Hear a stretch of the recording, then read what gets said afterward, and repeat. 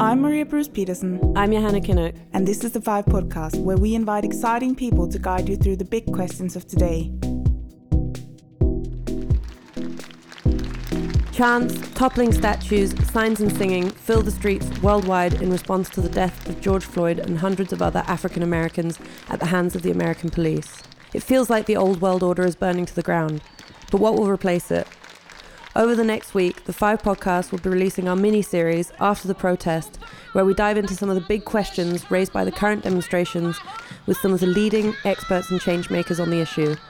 With them, we'll imagine, with a little bit of hope, what happens after the protests.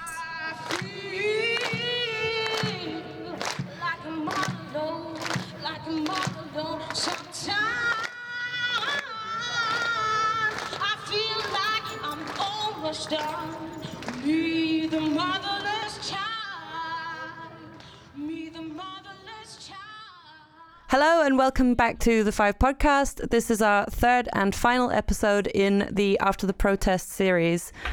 We've been around a few topics, allyship and the history of the police, but this one is the big one where we take on American policing and what should happen with it in the future. I guess we can all agree that something is broken in American policing, but the question is, what needs to change? Today, we speak to different people with different opinions on that question. Yeah, we spoke to Melvin Russell, who's a retired police officer, and he's been in the force for 40 years. And from his point of view, American policing has the potential to be this force of good, but it also needs some serious reform to get there. Yeah, well, I love serving. I absolutely love serving people, and being that authentic peacemaker, not only one who restored peace, but maintained the peace and doing it the proper way. I love taking care of people of all colors, all classes, all races. I love going into a community that was disruptive or in chaos and being able to restore the peace and bring it. Listen, I love being a mediator, a facilitator, a social worker, a doctor, a nurse, a priest. I love being all those things in one and just being a component of the community that was looked upon as someone that we can trust and that can bring us resolution in any time of trouble. Then there's the people on the other end of the spectrum who argue that the police are an inherently violent and broken institution and that the only way forward is to abolish it altogether. Here's lawyer, writer, and abolitionist activist Derecka Purnell. I'm not interested in more polite interactions with police officers. I'm not interested in nicer, friendlier, occupants of Black neighborhoods. I'm not interested in that. After all these reforms that's been promised to us by Barack Obama's DOJ and by Donald Trump's DOJ, these reforms failed to keep us safe. They're tired of it. And so I think there's an opening that we have right now to imagine a world without police and to start resourcing the alternatives that already exist. Like, can you imagine that? Going outside and then there's just no police officers. Walking around, would you feel safer or would you feel less safe? We'll get back to both Melvin Russell and Derecka Purnell later.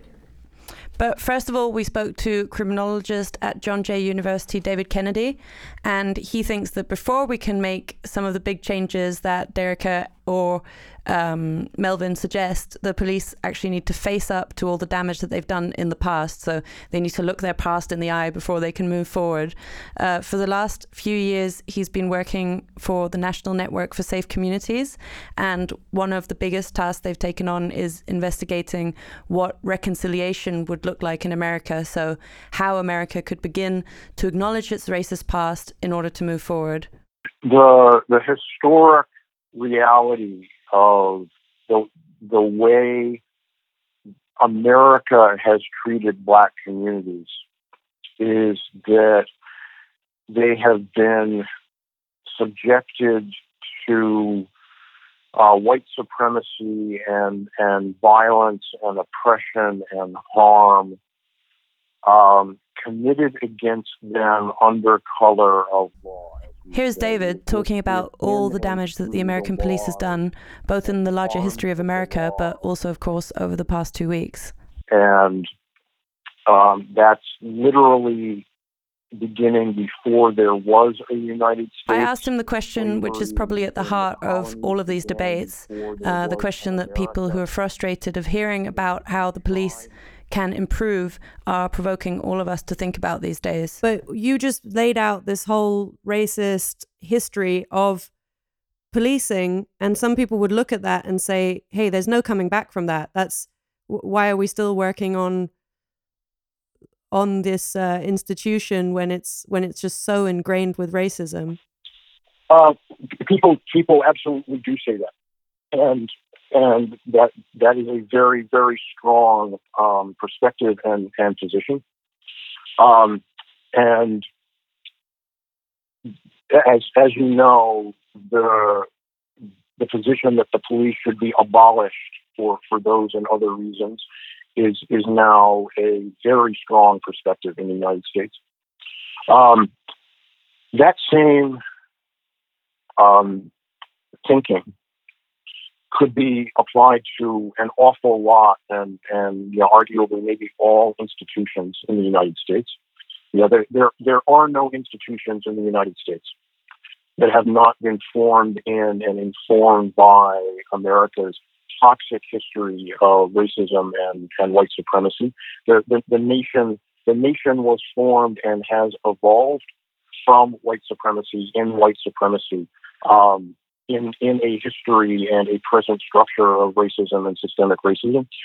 So that there aren't any institutions for which that argument doesn't apply, including the nation. Right? The country itself is absolutely subject to that same argument. And then there's a lot of thinking to do and work to do around whether we think those institutions can be reinvented, should be fundamentally altered, should be replaced. And that's the moment in which the country finds itself. Yeah, but the police over the past few weeks especially have proven themselves to be especially violent, and your work seems to move towards an idea where there's some trust between people and police. But do you really think that can ever be regained after the last few weeks? Part of my focus for decades, and a major focus of the National Network's work right now, is what in other contexts, mostly international contexts, has been framed reconciliation. After struggle ended apartheid in South Africa, the new South Africa went through a process of what it called truth-telling and reconciliation. And the fundamental recognition was that we have to live together. Neither side in this is going away. We have to figure out how to live together. And in doing that, those who had done damage, awful damage, acknowledged the harm that they had done. The process provided opportunities for those who had been harmed to tell their stories and speak to their experience. The process created a factual record that said these awful things happened, and we will never pretend they didn't, and we will never pretend that they didn't matter. So what you're talking about is essentially a mass apology. Reconciliation is much more than an apology. Apology is personal. Apology has to come from an individual and perhaps an institutional recognition that is personally and institutionally authentic. You can't make somebody apologize and have it be authentic, but you absolutely can insist on acknowledgement. So after all these protests have died down, for example, and you imagine this process of reconciliation, what does that look like? Every authentic reconciliation process has to be driven by the peoples involved, and none of them look exactly like any other. But what they have in common is explicit, formal acknowledgement by those who've done damage that they have done damage. They involve explicit naming of what that damage has been. They involve ways and opportunities for those who have been harmed to tell their stories, to speak for themselves, and for those who have done the harm to hear that and to listen. One of the things that people who facilitate reconciliation say is harmed peoples are never listened to. And even those who have done harm and start to get it tend to sweep in and say, right, I get it. We've done terrible things. Here's what I'm going to do about it. And that's not listening. And crucially, because this is not about making people feel better, it's creating links between that work and linking that to repair, to how things will happen going forward, so that further damage is not done and the works of power and the state are carried out in relationship with the public, so that that work is legitimate and is driven collectively. I was just wondering, when it comes to this reconciliation question, whether it can be a big enough operation unless it comes all the way up from, the president, who doesn't seem to be someone that's up for going into that dialogue. If it's just at a local level, is that reconciliation going to be enough? So if the question is, will anything we're talking about be enough, the answer is no. We are talking about some of the most fundamental issues of hundreds of years of systemic racism and racial harm. There isn't anything that anybody can do that's enough. So let's not pretend otherwise. No, but I'm just thinking in terms of South Africa, it was a very state-concentrated effort to really look the things in the eye, and it was a really holistic societal project. And I'm just, wondering whether that's feasible. That's right. And I await the day that my country has the courage to do what other countries have done and say truthfully what it has done and what it is, and do what it ought to do to step up to that. Unfortunately, I'm not holding my breath about that.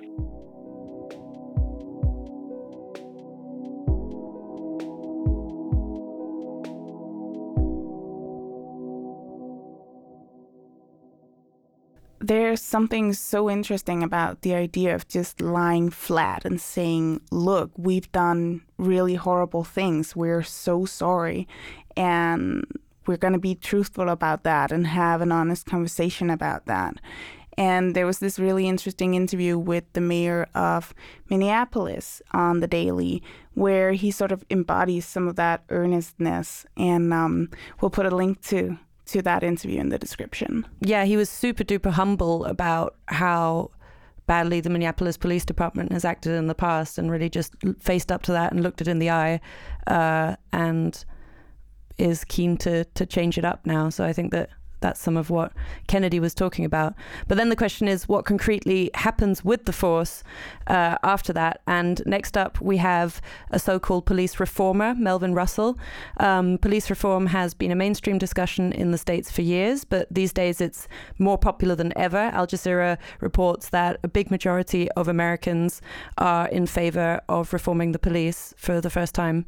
Yeah, it's so much is happening, and of course there's a lot of different ways to go about police reform. And Melvin Russell, he's all about community policing, which means that the officers are going to be much more present in the communities they're policing.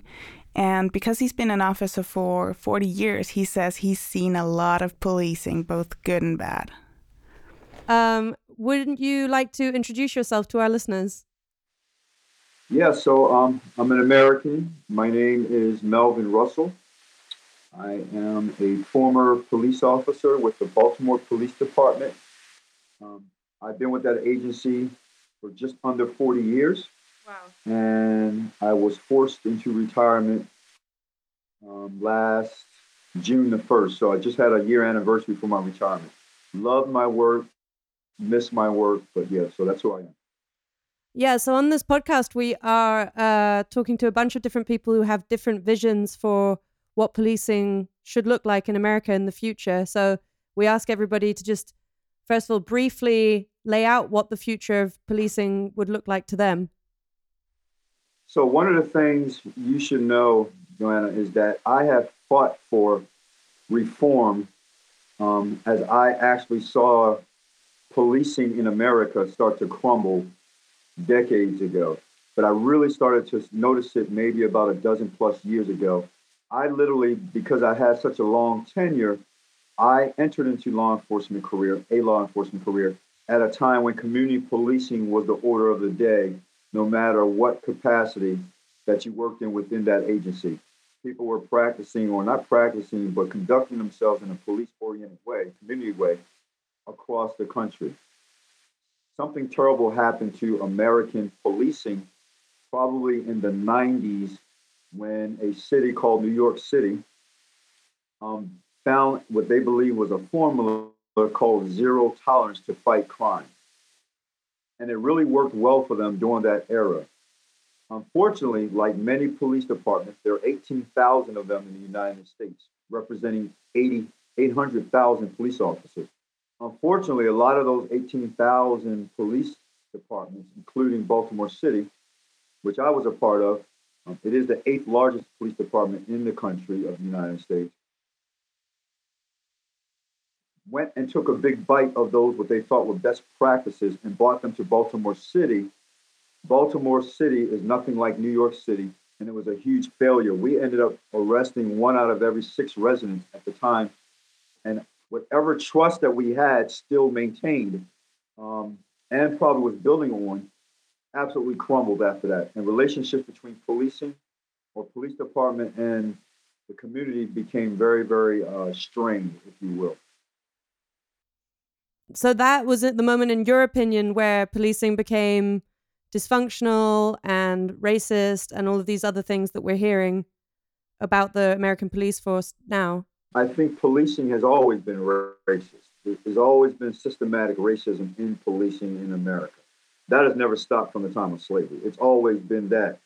But to see it so blatant and overt right now, I think it started making its way through zero tolerance. And I think it really escalated because of the leadership, the president that we have of the United States of America, who has really embraced a type of culture that is not conducive to community policing or equality of policing for all people.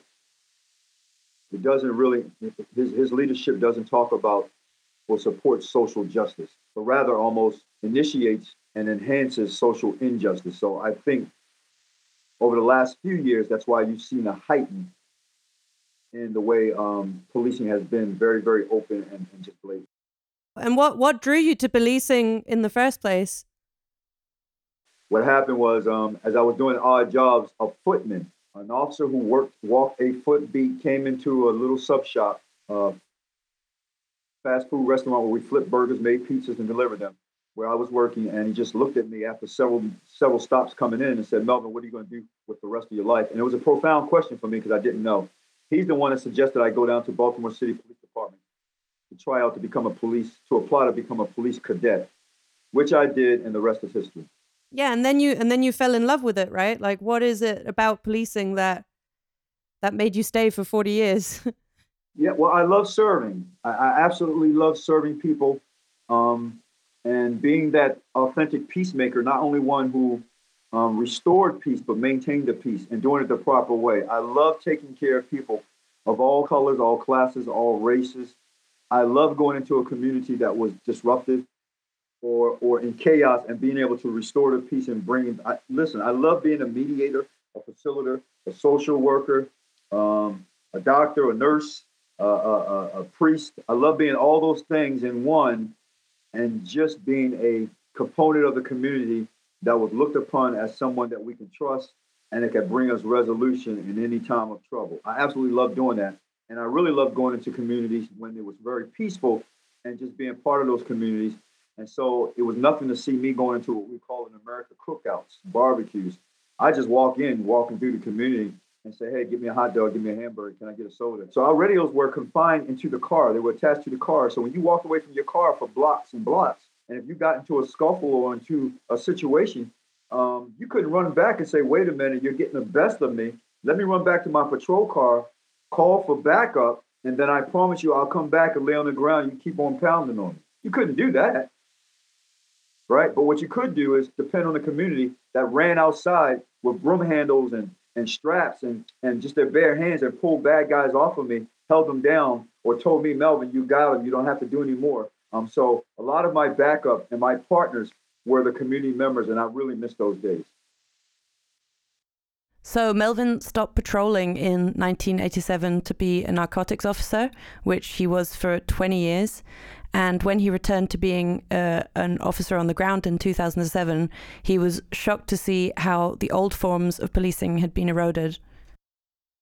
So again, when I reemerged in 2007, just the mere fact of pulling up on a corner and now back in uniform after not wearing one for 20 years and seeing teenagers just by the sight of me yelling to the top of their lungs how they hate the police using explicit language to make sure I heard that. That was not the norm 20 years previous. There was great respect for police. Police officers, at least in Baltimore City, were considered officer friendlies. But now to see this type of interaction, which was very hostile and distrusting, there was a great disdain in the voice of these young people. And I would find that was the culture, the new culture of the day. It was disheartening. So I didn't really discover it until 2007. And at that point, that's when I started to really soul search and really investigate what happened. Because back in the 80s, before I went into narcotics, community members loved us. Young people loved us. The elders, churches were involved. Everybody was involved in community policing. So what came from that soul searching? Yeah, so it seemed like policing had shifted from being partners with the community to being occupiers, and I absolutely hated it. And so the first thing I did, I only had control over about 20, 30 cops. I ran a shift of patrol officers, and I recognized they were the worst shift. It was a midnight shift. We were permanent midnight. It was the worst producing. I'm not talking about quota, but just producing a good quality of life for the residents that we were responsible for protecting and serving. It was the worst in the city. And I took them back because they were very young. There was not too many older police officers. There was one or two. I took them back to an era of my policing style. And if they were going to work for me, they had to incorporate the mindset and the tactics that I grew up with. And so within about 5 months, that shift became the number one producing shift as far as, yes, arrest, but also building community trust. And what did you teach them? What is an example of something that you passed on to them? So one of the great things that I realized police had stopped doing was listening to community members. So when they would answer calls, they were quick to assess.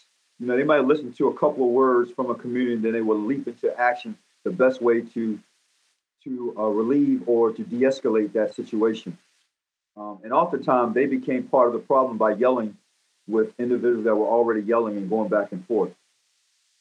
I taught them, number one, we have to learn to listen. You're not listening to the problems. And if you don't have all the facts, you can't bring resolution to the situation. And so those are some of the things that we did. Other things was just to show yourself friendly, right? Don't just show up in the communities at a time that they're in distress. Can you not go into the community? I need you to go in the community when it seems as though all is well, and go through and say hello. Get out of your car. When you're riding through a community, get away from this stupid practice that I'm now seeing where everybody's driving through the community at 20, 30 miles an hour instead of just cruising through at 5, 10 miles an hour, gaining eye contact with the community members, saying hello, and make sure your windows are rolled down, man. I don't care how hot it is. You're not paying for the gas. Blast your AC if you have to. I don't care how cold it is. You're not paying for the gas. Blast your heat in the winter if you have to, but keep the freaking windows down. Don't look like you're separate from the community. Look like you're part of the community. But I'm thinking in terms of the functions that you're describing there, creating trust, helping people out, being in touch with the community, do the people that fulfill those functions need to carry guns? Like, couldn't that be social workers doing that work instead? No. Unfortunately, we're not like a lot of countries. Gun violence is huge in America. I would hope that go away, but I don't see it going away, especially anytime soon, unless you banish all guns. And let's just face it, the money and the greed within firearms and the manufacturing and selling of firearms is far exceeding anybody's. It is so corrupt that you're going to always have guns on the street of America, right? And so you can't have a small population who absolutely are bent on doing crime and using handguns to further enhance their criminal enterprises. And then you have law enforcement that's not equipped. That's not going to work. It'd be different if it was like other countries that don't have firearms everywhere, just filtering the street. That's not America, right? You can't have the bad guys who are already armed greater than the police, and then you have the police with no firearms. That's a formula for failure right there. And so, no, police have to have guns, but they have to be trained in a certain way to know how to use of force. So training officers differently is obviously a huge part of how Melvin sees the force changing from within in the future. But there are also other things that can be done to make the police feel more bound and connected to the community. A lot of people don't look at this, but I think leadership is so vital, and relational equity. Those two go hand in hand. I was taught a long time ago about relational equity. The other thing where policing became broken in America, in my humble opinion, over the last couple of decades, we've gotten to this practice of doing national searches for top cops. National searches. So I can take a top cop from one part and tell them come down into another part where it's totally different culture and say, now I need you to be the top cop here because you were so successful over there. But the dynamics are different. The relationships aren't there, right? You're not going to be successful. Even, this is going to sound weird, if you don't even know who the bad guys are and have a relationship with them, there should always be a working relationship between the police and the criminal element. That sounds weird. But when we say community policing, you have to include the gang members and criminals. If you ever watch really good cop shows, and there's a bunch of them out there, the good cops, they know who the criminals are. How do you effectively police a city made up of neighborhoods and communities when your police aren't from those neighborhoods and communities? Because in Baltimore City, I don't know what the statistics are across the country. In Baltimore City, 80% of our police officers now are from other cities and countries. How do you police a city when you ain't from there? It is a disaster, and we have to get back. So who can make sure that the police know their community and what their community needs? According to Melvin, it's the people themselves. You know, I would love police chiefs across the country to be in an elected position. Let the people elect one of their own to lead their local police force. So that, you know what that means? That means if you ever aspire to be a police chief, a commissioner, you got to have a good relationship with that community. You got to be known one who has integrity and who is a great server of the people. Elect your top cop. The people know who they want. The people know what type of policing they want. So if the people vote and say, you know what, this is one of us, we've seen their style, we like the way they police, I think the entire police department would take a total reformation, a change, and become different if we had them as a top cop. Put her in place. Don't you remember your officer friendlies? Don't you remember the cop that really helped you and rose through the ranks? Don't you remember them? How come you're not in a position to pick them to run the city that you so love? You already know their character. You know the contents of their heart. Aren't those the type of police officers you want to run your police department? Yeah, so they should be including that.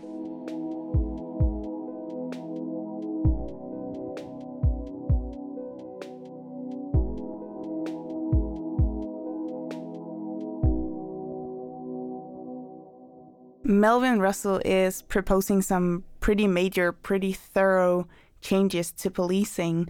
But then there's also this other conversation going on right now about abolishing the police altogether. This idea that once seemed so radical, this last month, it's made it into major mainstream news outlets. Yeah, and these are really people that are saying, hey, look, these conversations that we're having about just changing the police, they're not enough. Reform is not enough. What we need is to completely rethink how we do criminal justice and abolish the police entirely. Derecka Purnell is a lawyer, activist, and writer, and she's been vocal about abolition of the police since 2017. One thing I learned, in law school is just that police have enormous amounts of power. And even though convictions of police officers were increasing for killing, it didn't necessarily mean that the number of people being killed every year would decrease. So in the United States, there are about 18,000 law enforcement agencies. There's 1 million police officers, and they kill about 1,000 people every year. And so if we wanted to stop the number of killings, we couldn't do that by just sending police officers to prison, which is what it's really hard to do. But even if we reduce the killings, police are an occupying force in so many American neighborhoods, right? And so police commit all sorts of individual acts of violence. There's excessive force, which is the number one complaint against police officers. There's sexual misconduct, which is the number two complaint against police. And so I was pushed, to really ask myself after reading and struggling with abolitionist scholarship, like, what is it that I want? Do I want police to go to prison for killing Black people, or do I want the violence to stop? And the only way to stop violence between police and civilians is to reduce contact and stop contact between the two. And so ultimately, I came to the side of abolition. So you're saying policing is an inherently violent institution? Absolutely. And for a long time, I remember me and my partner, we would talk about police brutality, but there's no police that's not brutal. Police presence is violent. Police presence is brutal. So police are an inherently violent institution that come out of slave patrols in the United States. They were created to suppress Black rebellion, to suppress Black resistance, to break up labor organizing. And over time, their role has shifted to be. And so what happens is that when you have inequality, you have to figure out how to manage inequality. So the people who are being exploited just don't go and take what they deserve from the people who have it. And so police are the primary managers of inequality. They're sent to go to stop people from taking, what other people have. And so if we want a more equal society, that's what we should create. We shouldn't just continue to hire managers, racist managers of inequality. So what does that look like? What does a world without police look like to you? Well, a world without police is a world with significantly, reduced inequality. That's one major part of it. It's a society that's less racist, less classist, less homophobic. It's an eradication of the reasons why people think they. And so in the United States, in the prison reform conversation, lots of people like to point to other countries and say, oh, look, their prisons are so great. Look how great these prisons are.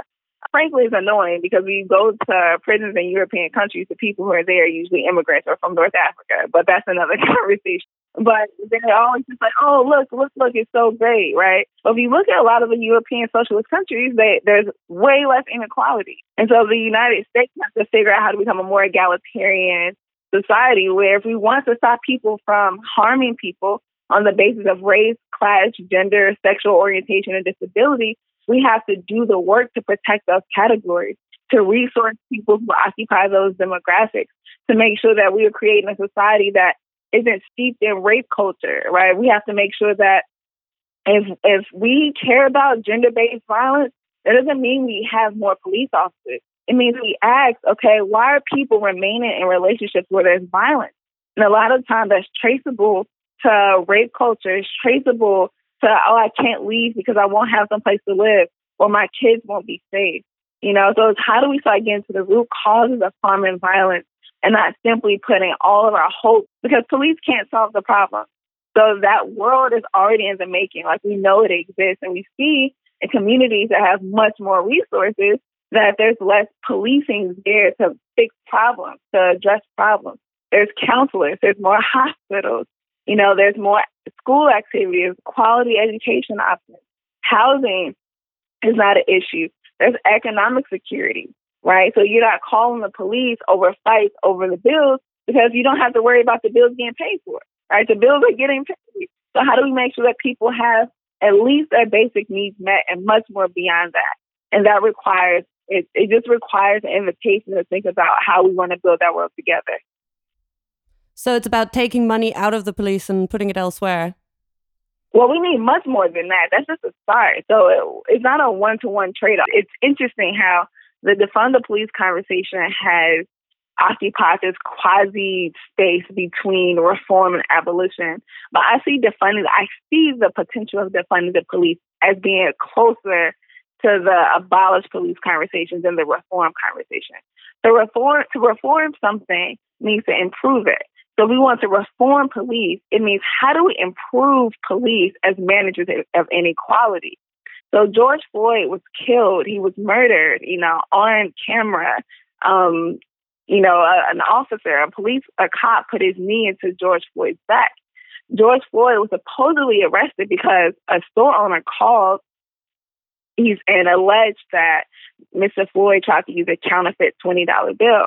So to reform the police means that, the police officer who puts his knee into George Floyd's back would have had a more polite interaction. But it doesn't get to the economic harm that Mr. Floyd was already experiencing. Like, even if he actually did try to use a counterfeit $20 bills, like, why are people, living in an economy where they're surviving on counterfeit $20 bills? So I'm not interested in more polite interactions with police officers. I'm not interested in nicer, friendlier, occupants of Black neighborhoods. I'm not interested in that. I'm not interested in what they try to sell us as community policing. Because at the end of the day, you don't need nice police to lock you up. You need to get to the problem, and police cannot solve the problem. As I wrote for the New York Times, they are the problem. So in this vision where there's no police, how are, for example, violent criminals prosecuted? How are they policed if there's no police? Well, I think it depends on how we define violent criminals, right? So in the United States, when people ask me this question, it's usually when they say violent criminals, they're talking about people who kill people and people who, sexually assault people and maybe people who do house break-ins. So here's the thing. The overwhelming majority of people who break into houses do it because of economic desperation. That's why there are fewer break-ins in countries where they're more egalitarian. And so if we want to reduce break-ins, we want to reduce that kind of harm, we have to undermine the reasons why people are so economically desperate to go into someone else's house. And the people who suffer the majority of home break-ins are people who have incomes of less than $7,500 a year. I know that the television always shows, home burglaries as, these crooks and like these rich people live in his house, and the burglar breaks into the rich person's house and steals all the expensive art. But that's not the reality for actual break-ins. There's unfortunately people who live in economically dire circumstances who are harming each other because they need resources. So if we care about punishing them, then we should keep our society. If we care about, making us more safe, then we need to eliminate economic desperation. The same thing with murder and killing. So if someone kills someone, we have to ask why. Why do people kill people? And people kill people for so many different reasons. Some people kill people because they're racist. Some people kill people because they're homophobic. Some people kill people because of toxic masculinity. Some people kill people because of self-defense. So we have to find out the root causes of the harm and then begin to address it. And we want to, keep putting people in prison after someone's already dead, then we could keep our current society. We want to save trans Black women. We want to save, people who are gay, who experience homophobic violence. Then we have to start investing in public education. We have to start, pouring in resources around, trans affirmation, right? We have to create a society where trans people are not vulnerable in the first place. The same thing with sexual assault. People commit sexual assault because of rape culture, because we've been conditioned that someone who says no is playing hard to get. So we have to re-socialize our kids. We have to re-socialize our parents, our lovers, our siblings, our employers even, around what consent is and around what desire is. And so again, if we care about putting people who sexually assault other people in prison, then we can keep our current society. If we want people to be safer, if we want people to be happy, if we want people to have good sex, then we should be abolitionists, because that's what it's about, right? It's how do we create a society where people can thrive? Like, that's what we're working towards. And so the framing of the question also, it neglects that crime is a social construct. And so in the United States, it's criminal if I pour poison into your water and you drink it. That's considered a crime.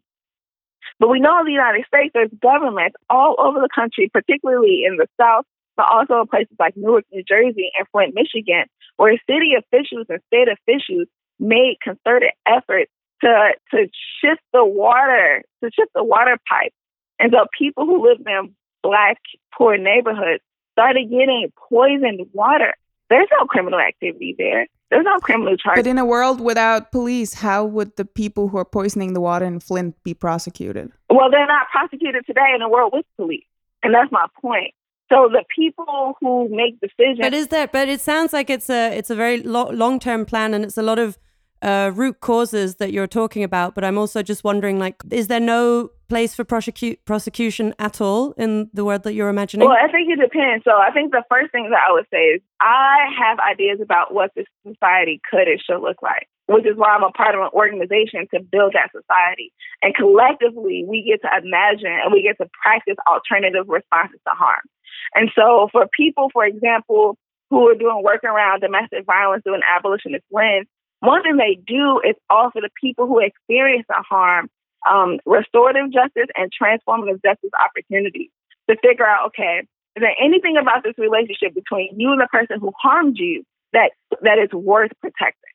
And if they say yes, then the people who work in that area try to figure out how to get to a place where that harm is restored without the police.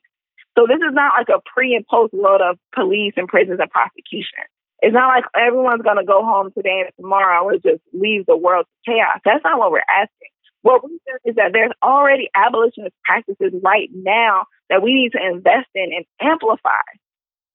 And so it's not like, what are we going to do once the police are all gone? We're already creating that world. Here's the thing, at least in the United States, most of the people who experience sexual assault do not call the police. They don't call the police because the police also commit sexual assault. They don't call the police because the police take their rape kits and they sit for years in a stockpile with other rape kits.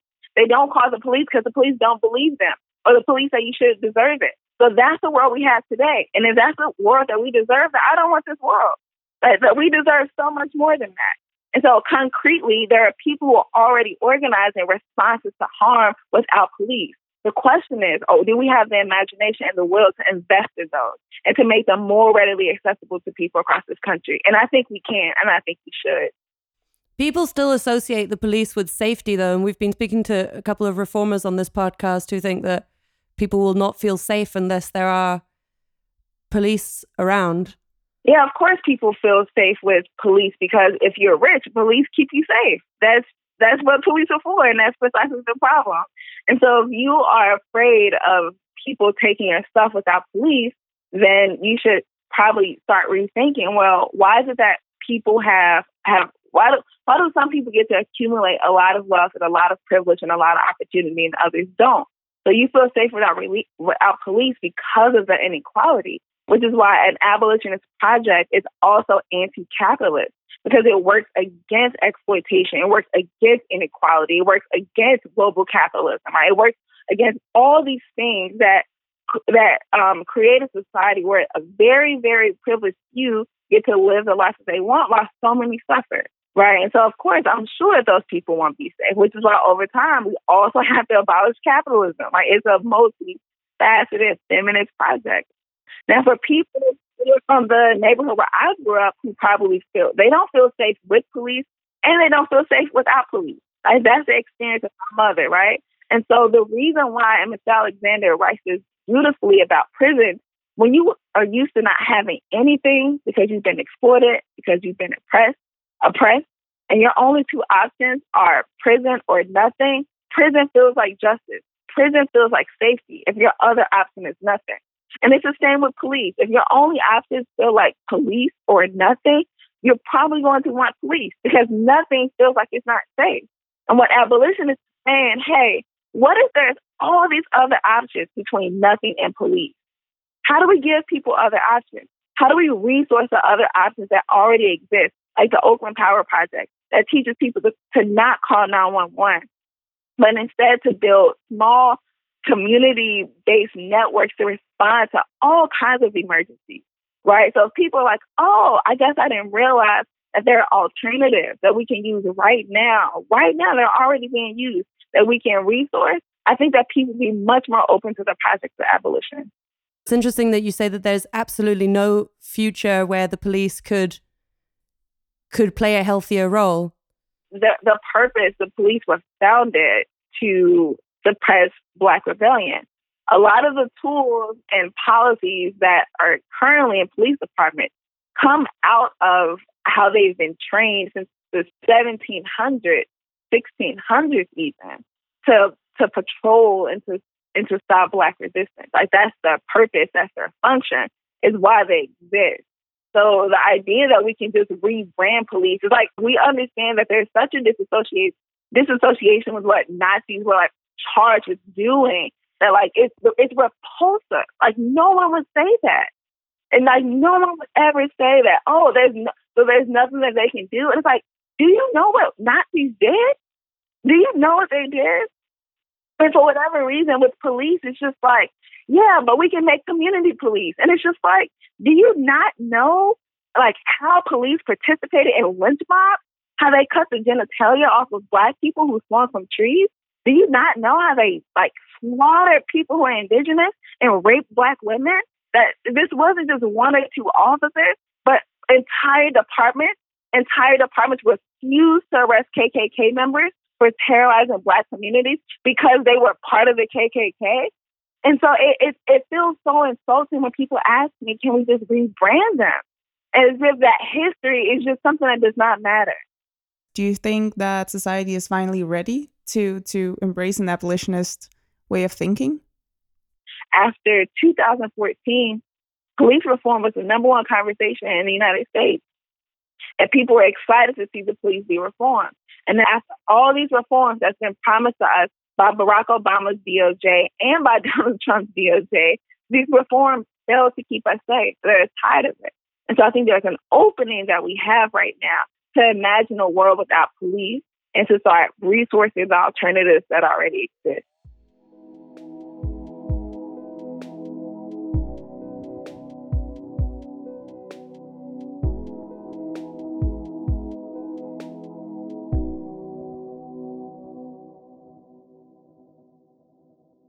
So an end note. On June 7th, the City Council of Minneapolis actually voted to disband the police because, as Lisa Bender, the Minneapolis City Council president, said to The Guardian, our commitment is to end policing as we know it and to recreate systems of public safety that actually keeps us safe.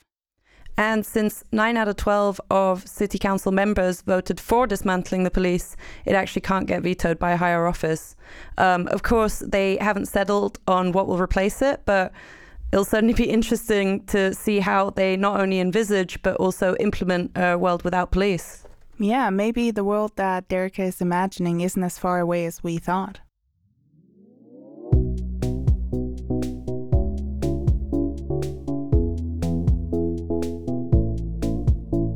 You've been listening to The Five Podcast, where we tackle some of the big questions of today. The podcast is brought to you by Five Media, a new global media platform that aims to change the conversation through quality journalism.